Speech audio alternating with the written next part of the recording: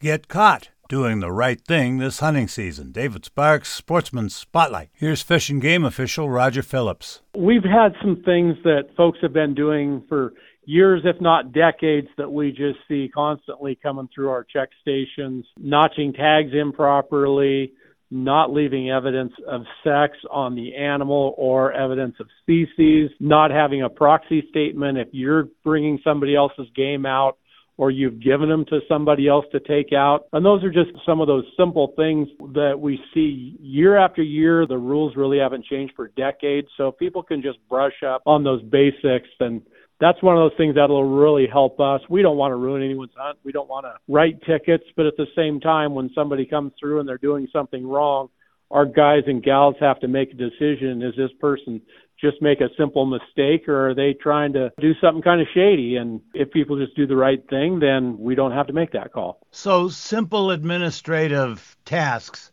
to end your hunt well. Yes, exactly. Just pay attention to those details. Like I say, those rules haven't changed for decades.